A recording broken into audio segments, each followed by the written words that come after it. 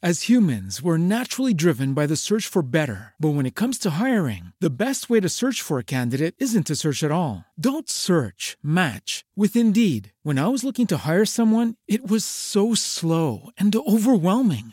I wish I had used Indeed. If you need to hire, you need Indeed. Indeed is your matching and hiring platform with over 350 million global monthly visitors, according to Indeed data, and a matching engine that helps you find quality candidates fast. Ditch the busy work. Use Indeed for scheduling, screening, and messaging so you can connect with candidates faster. And Indeed doesn't just help you hire faster. 93% of employers agree Indeed delivers the highest quality matches compared to other job sites, according to a recent Indeed survey. And listeners of this show will get a $75 sponsored job credit to get your jobs more visibility at Indeed.com/podcast. That's Indeed.com/podcast. Terms and conditions apply.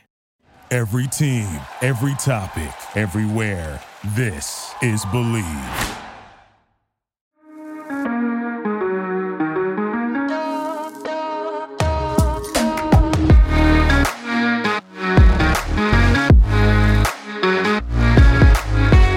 Hey guys, it's Natalia and welcome back to Unfiltered Fashion Talks. Today we have Shannon from Factory 45 with us. How are you? I'm good, Natalia. How are you? I'm good. I'm so excited to have you on. So tell us a little bit about yourself and your kind of fashion journey in the industry. Yeah, so I started off in the fashion industry in 2010. I was starting my own fashion brand. I did not have a fashion background. I was a journalism major in college. I didn't know anything about sustainable fashion, and that is eventually what I sort of transitioned into. But yeah, I started off designing a line of 10 pieces that could be mixed and matched to create over 100 different looks. I quickly realized it was going to be very expensive and very difficult to do that. Yep. So simplified down into one piece that could be worn over 30 different ways. And we launched it with a Kickstarter campaign that became the highest funded fashion project in Kickstarter history at the time. We quadrupled our first production run. We were featured in the New York Times, Wall Street Journal. It was this kind of whirlwind experience. And it really led me to think like it should be easier for people to do this in a way that is sustainably and ethically made. And that led me to what I do now, which is Factory 45, the online business school that takes sustainable fashion brands from idea to launch. That is so cool. I love to hear that. And I'm so excited to get into all of this. But I'm kind of interested in how you started like learning about sustainability and sustainable fashion overall. Yeah. So I was a bargain bin fast fashion junkie in college. Me too. Yeah. I mean, I was known for like going to Forever 21 on Friday after classes, buying a dress for $10, right? And wearing it once that night and then throwing it into the back of my closet and never wearing it again. So I was definitely part of the fast fashion problem. And it wasn't until I started researching what it would take to create my own line or my own product that I realized how detrimental the fast fashion industry and just the fashion industry in general is to the environment and to the people who make our clothing. And so that led me down a long, long road of research. I talked to farmers in Missouri and cotton farmers in Texas and professors and eco-friendly supermodels in Brooklyn and just started really diving into the research. And that's what led us to eventually create a product that was within the supply chain was all within a 50-mile radius in North Carolina, which at the time was pretty much unheard of. Yeah, for sure. And all recycled materials, organic fabrics, natural wood buttons, all the things. That's so cool. I think it's so unheard of to just have the supply chain be like so close to each other, especially in the fashion industry. I feel like you hear like textiles from like this country and this from that country and manufacturing over here and there. And it's like so everywhere. It's so cool that you were able to manage that. Was it hard to kind of do that and find a way to make it work? It took us 1.5 years to set up our supply chain. And that was because like a combination of we were newbies. Like we didn't know what we were doing. We didn't know how to walk the walk or talk the talk. Like suppliers would not write us back because of, we just didn't know what to say or how to say it. We were also purists. So we like really wanted everything to be like perfectly sustainable. There's no such thing as perfectly sustainable. Anytime you're making something new, it has an impact. And so I think that really, doors started to open when we raised money and we had capital behind us through the Kickstarter campaign. We had 700 customers who had already opened their wallet and said, yes, I want what you're making. And then we were able to go to factories and say, all right, we're ready to go into production. Like, let's do this. Right. No, that makes total sense. What was like your first step into kind of creating the fashion brand, or like what were, like list off like your steps in like what you should do first in terms of like, if you're going into all of this, because there's a lot to think about in terms of like where to source and where to manufacture and whatever. Like, what would you recommend somebody to start with? Yeah, I probably wouldn't recommend going the route that I went. So definitely mistakes made, lessons learned there, but that is what eventually, those lessons became the Factory 45 program, which is, so basically what I teach through Factory 45, kind of the model or the strategy is we start with sourcing because that's what takes the longest. Finding your fabric and materials can take a really long time. Then we go into audience building. So this is one thing that I will say we did right when I was doing this. We started a blog. This was before Instagram. This was when Facebook reach, like your Facebook page just had organic reach and you didn't have to pay to play. So we started building an audience, and that is something that I still to this day, I think is instrumental to the success of a brand's launch. You have to start building up your audience through your email list, your text message list, your social media channels, and start talking about your idea well in advance of ever going into production. Then we go into product development and setting up your manufacturing, your patterns and samples. Module 4 of the program is e-commerce marketing. So learning how to sell online and market online, which we saw, with the pandemic, it's no longer optional. You have to be able to sell online. You can't just rely on wholesale to boutiques and stores.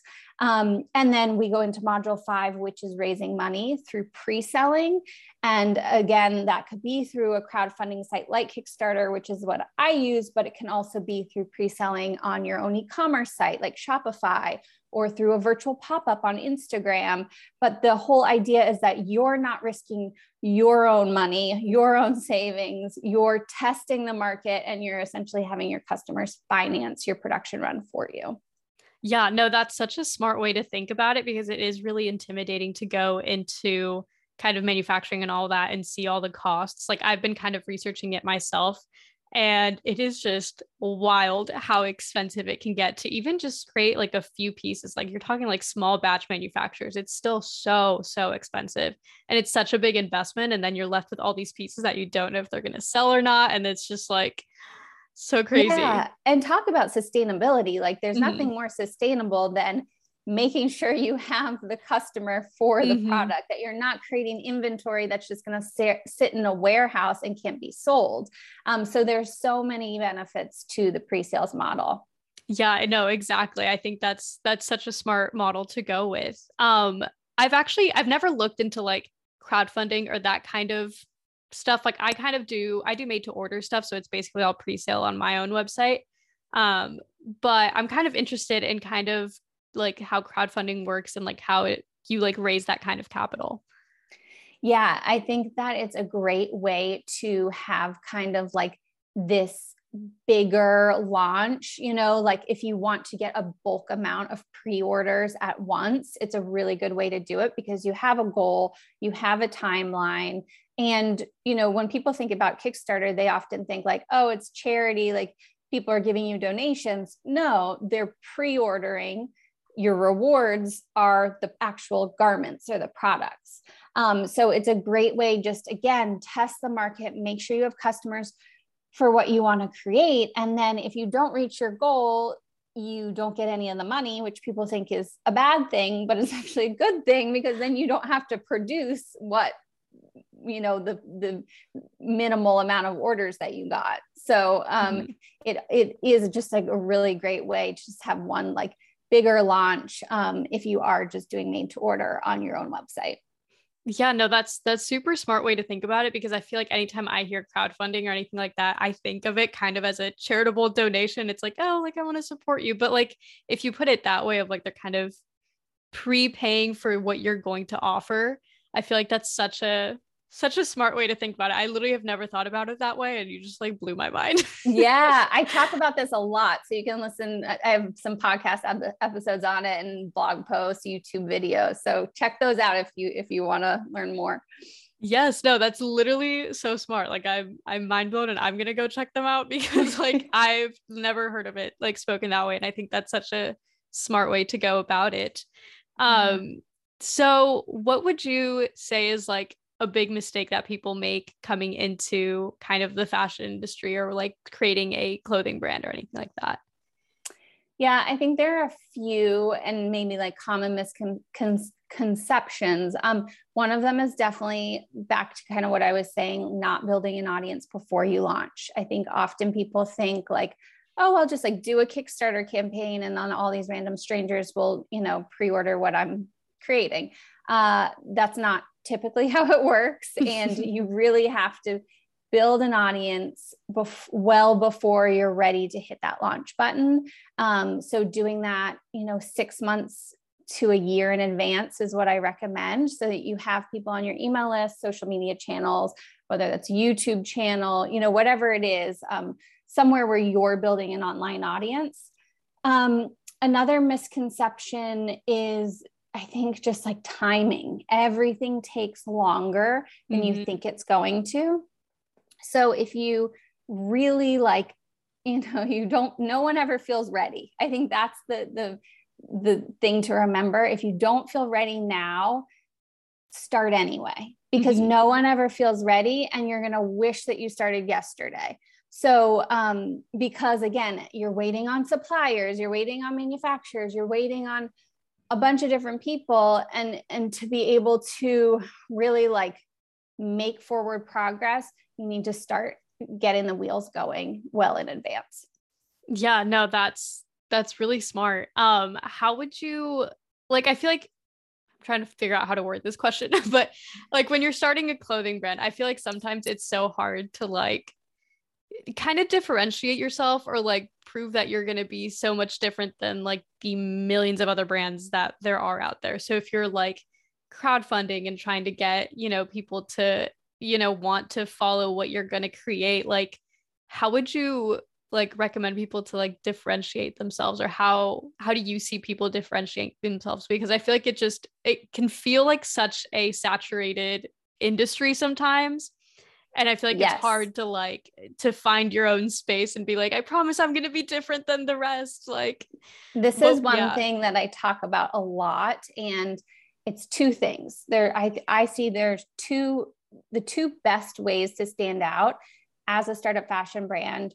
The first one is, well, they're both your unique selling position. So it can either be you're solving a problem, or you're appealing to an ideal target market niche. So I think if you can niche down and really get specific about who your customer is, that is going to not only help you come out to them faster, but they're going to appear to you sooner as well. So it just really creates more like clarity and simplification in who you're marketing to, and those people will come out faster to support you. Back to the first one, solving a problem. People often think like, oh, I just want to make like cool clothes. I'm not solving a problem. This is like, that's not for me.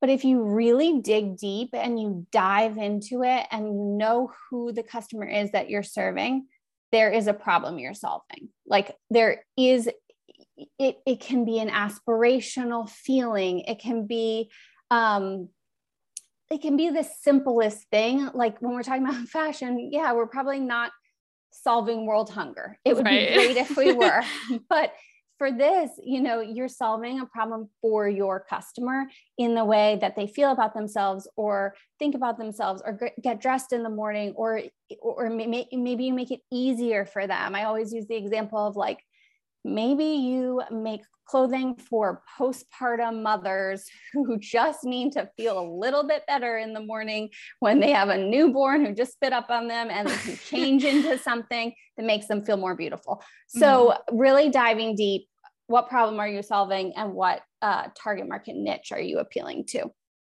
Yeah, I love that way of thinking. I feel like it is so easy with clothing to be like, okay, well, like we're really not doing much besides looking pretty or whatever. But when you do get down into it, it is important to have like that self-confidence and to feel beautiful. And like clothes do help you do that. So I do think it's important to look at it from that way. It's just sometimes hard to like take a step back and be like, what are we really doing here? Yeah.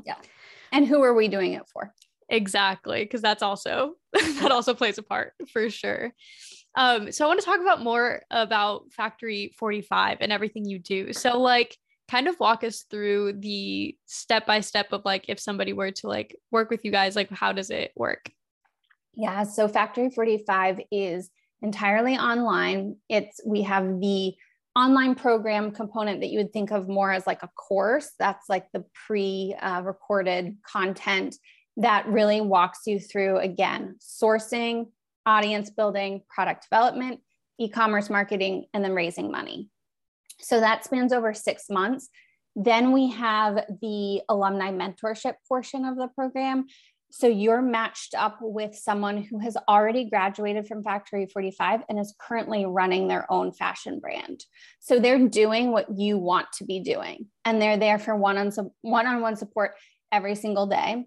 All of the mentors, we have 13 mentors. They all run 2 times weekly live classes. So we have live co-working sessions every week and live workshops on a specific topic every week. So you can get the info in real time, updated real-time education. And then I teach a masterclass every month with hot seat coaching and Q&A.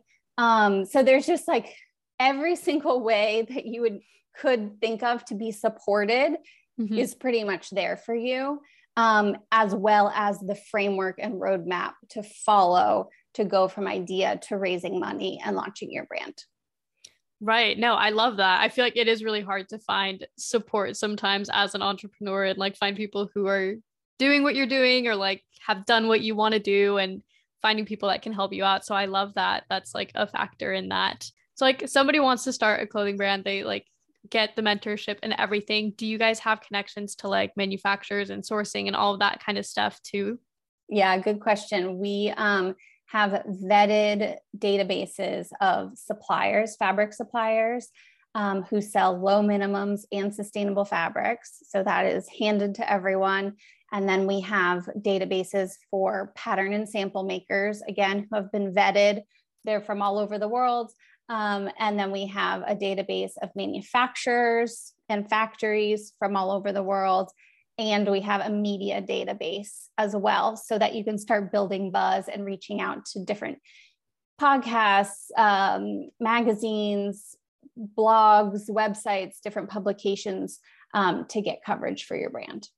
That's really cool. I love that. I feel like that really like has everything you'll possibly need. What's been like the most successful way for people to kind of like promote their brands? Have you found it to be like strictly like social media, like email marketing, like magazines, podcasting, that type of stuff? Or like, what have you seen most success with? I think it depends on the brand. I think it depends on like their audience, who they're trying to get in front of. Email is still so important. You have to build your email list. You have ownership of that audience, because you don't own your Instagram, you don't own your Facebook, your Pinterest, your TikTok. None of those audiences, they can go away tomorrow. So I also, collaborating with influencers can be really effective in getting in front of existing audiences. This is what I tell my entrepreneurs early on is, when you're starting with an audience of 0 and you're starting from scratch, yes, it's important to focus on creating content for your audience, but it's more important to create content and collaborate and get in front of existing audiences.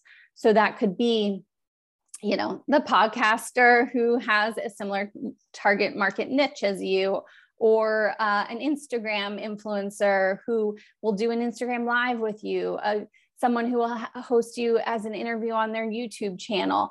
All of these different ways to get in front of your existing audience and an existing audience, and then bring them back to your audience. That is the most effective way. And then to nurture your relationship with that audience as you go. Yeah, I think you bring up a really great point about email marketing, which I feel like a lot of people don't ever like remember, is that like, yeah, like Instagram, TikTok, YouTube, whatever, they could literally go away and then you lose everybody that has ever wanted to support you, and then they have no way to find you. And I feel like people really undervalue like emails a lot, especially like I know like my generation really like undervalues it because it's like, oh, whatever, emails, like nobody cares. But I'm like trying to email market here. I'm like, guys, please sign up for my emails. Like I promise I'm not going to spam you. I just want to make sure that I have your contact in case everything were to just shut down, you know? Yeah, it's so true. And you know, if you're resistant to email marketing, then try text messaging.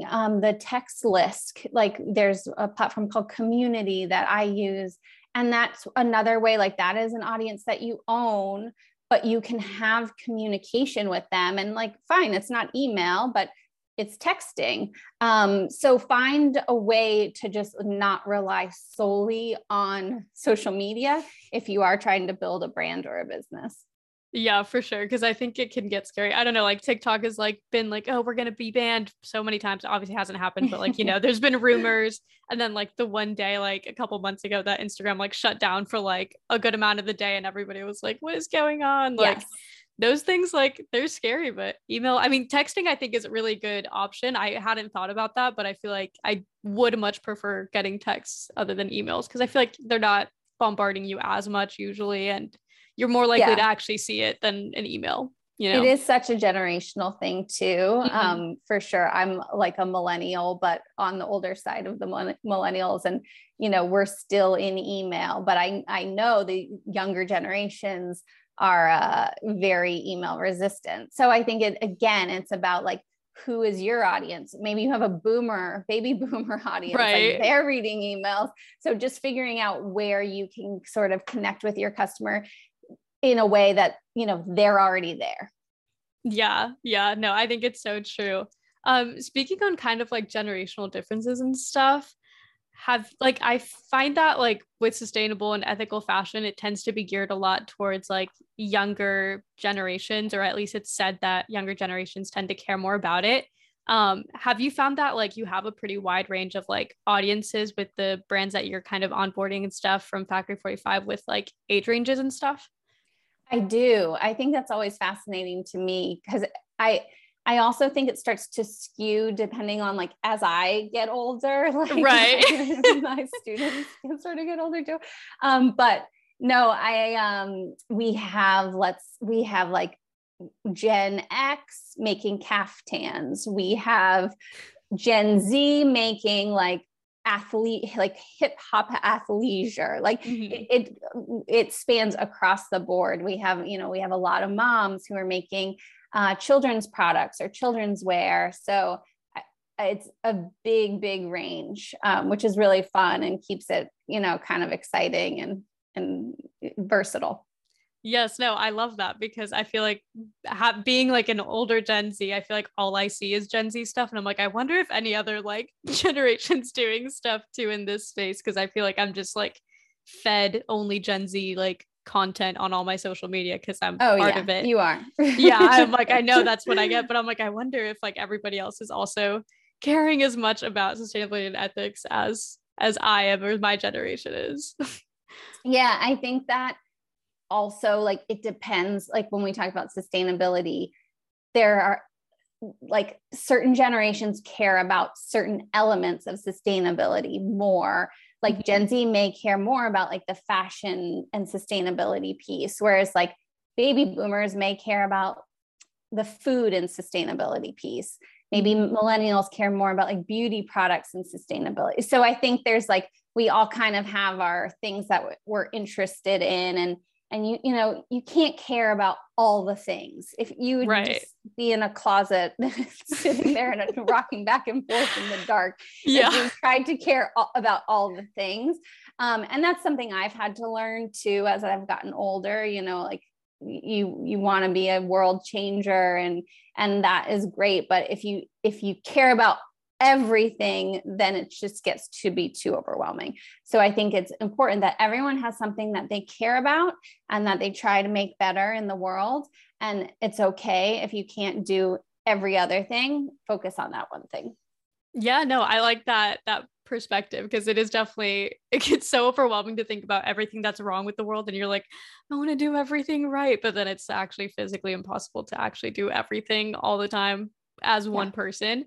But if you see it as like everybody's doing a little bit of everything, it's a lot easier to digest, a little bit nicer to take in. Everyone's doing a little bit. Yeah, exactly. So I like that perspective a little bit better. Yeah, me too. Okay, so sustainability in fashion is like rising a bunch, but at the same time, like, so is fast fashion in a weird way. What do you like see as the future of fashion? Like, do you think fast fashion's ever gonna like come down, or do you think it's only gonna keep going up? Because like Shein recently is like at a, I don't know, like $10 billion or something crazy like that, which is wild. But at the same time, it's like sustainable fashion is kind of rising, but it's like, are we ever gonna get to that not same level, because you don't want to be fast fashion, but like, you know what I mean? Yeah, it's tough. It's really tough to imagine people prioritizing the environment over their own, like, just desire to look good, feel good, express themselves creatively. And that's probably a cynical view, but it might not be until like, there's no other option. I will say, I think that sustainable fashion is rising, and that is very important. And mainly because the brands who care about sustainability are the ones talking about it. And so that education of the consumer, that messaging, even if it is for marketing purposes, is so important. And I think if like you can get one person over to the other side, then that's something.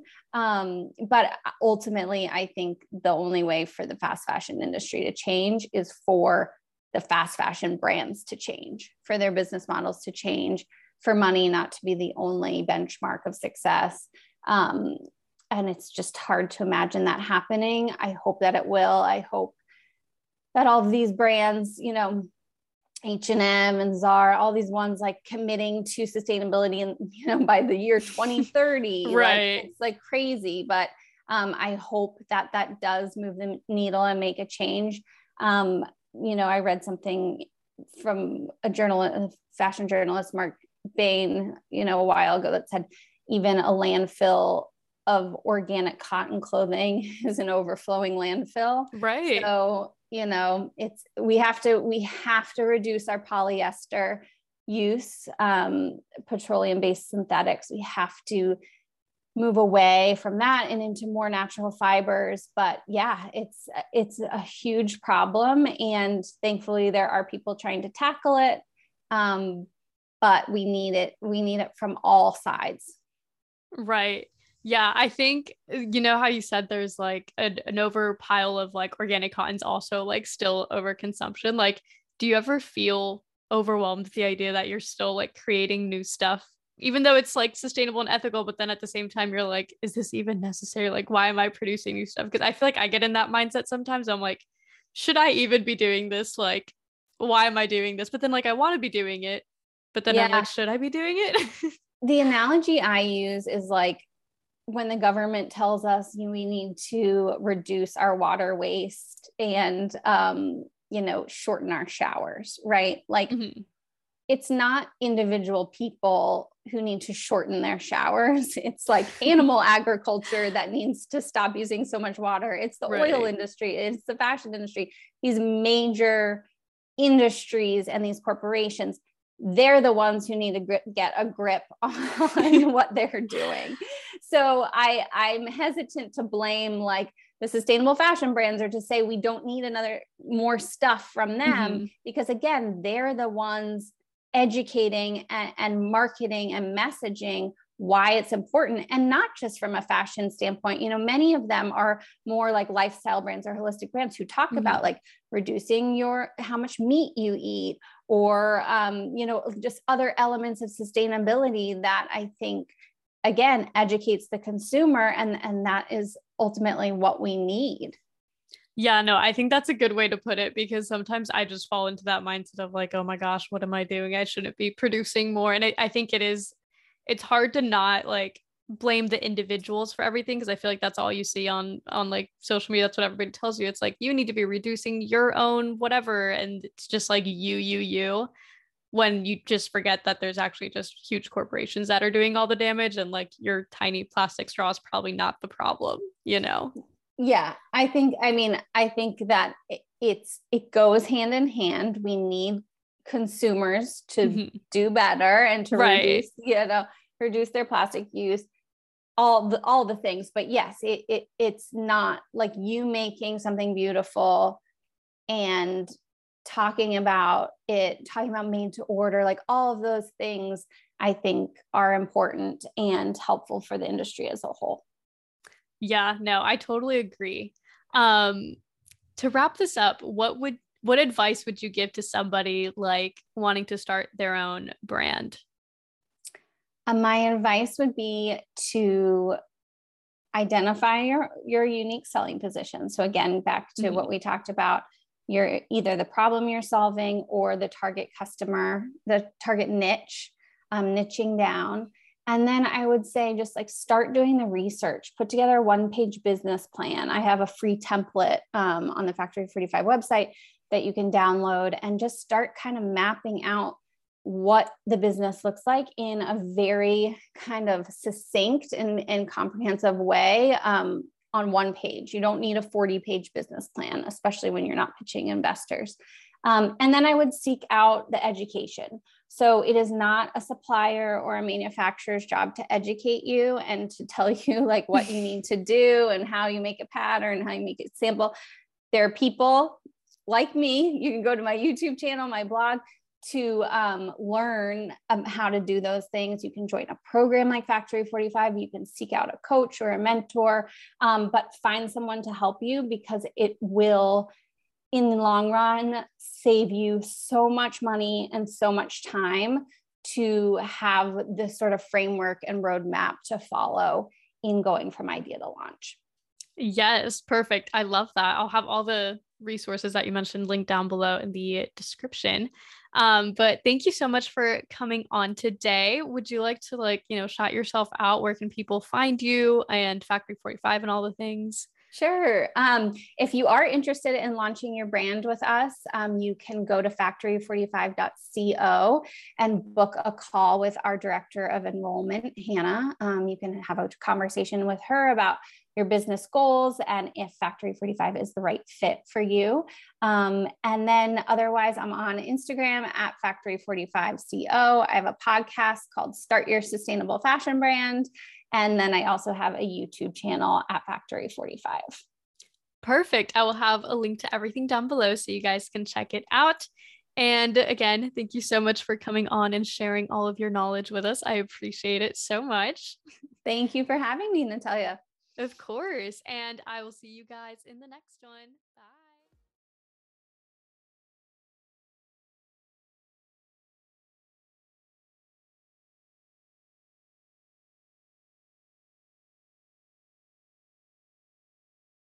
As humans, we're naturally driven by the search for better. But when it comes to hiring, the best way to search for a candidate isn't to search at all. Don't search, match with Indeed. When I was looking to hire someone, it was so slow and overwhelming. I wish I had used Indeed. If you need to hire, you need Indeed. Indeed is your matching and hiring platform with over 350 million global monthly visitors, according to Indeed data, and a matching engine that helps you find quality candidates fast. Ditch the busy work. Use Indeed for scheduling, screening, and messaging so you can connect with candidates faster. And Indeed doesn't just help you hire faster. 93% of employers agree Indeed delivers the highest quality matches compared to other job sites, according to a recent Indeed survey. And listeners of this show will get a $75 sponsored job credit to get your jobs more visibility at Indeed.com/podcast. That's Indeed.com/podcast. Terms and conditions apply.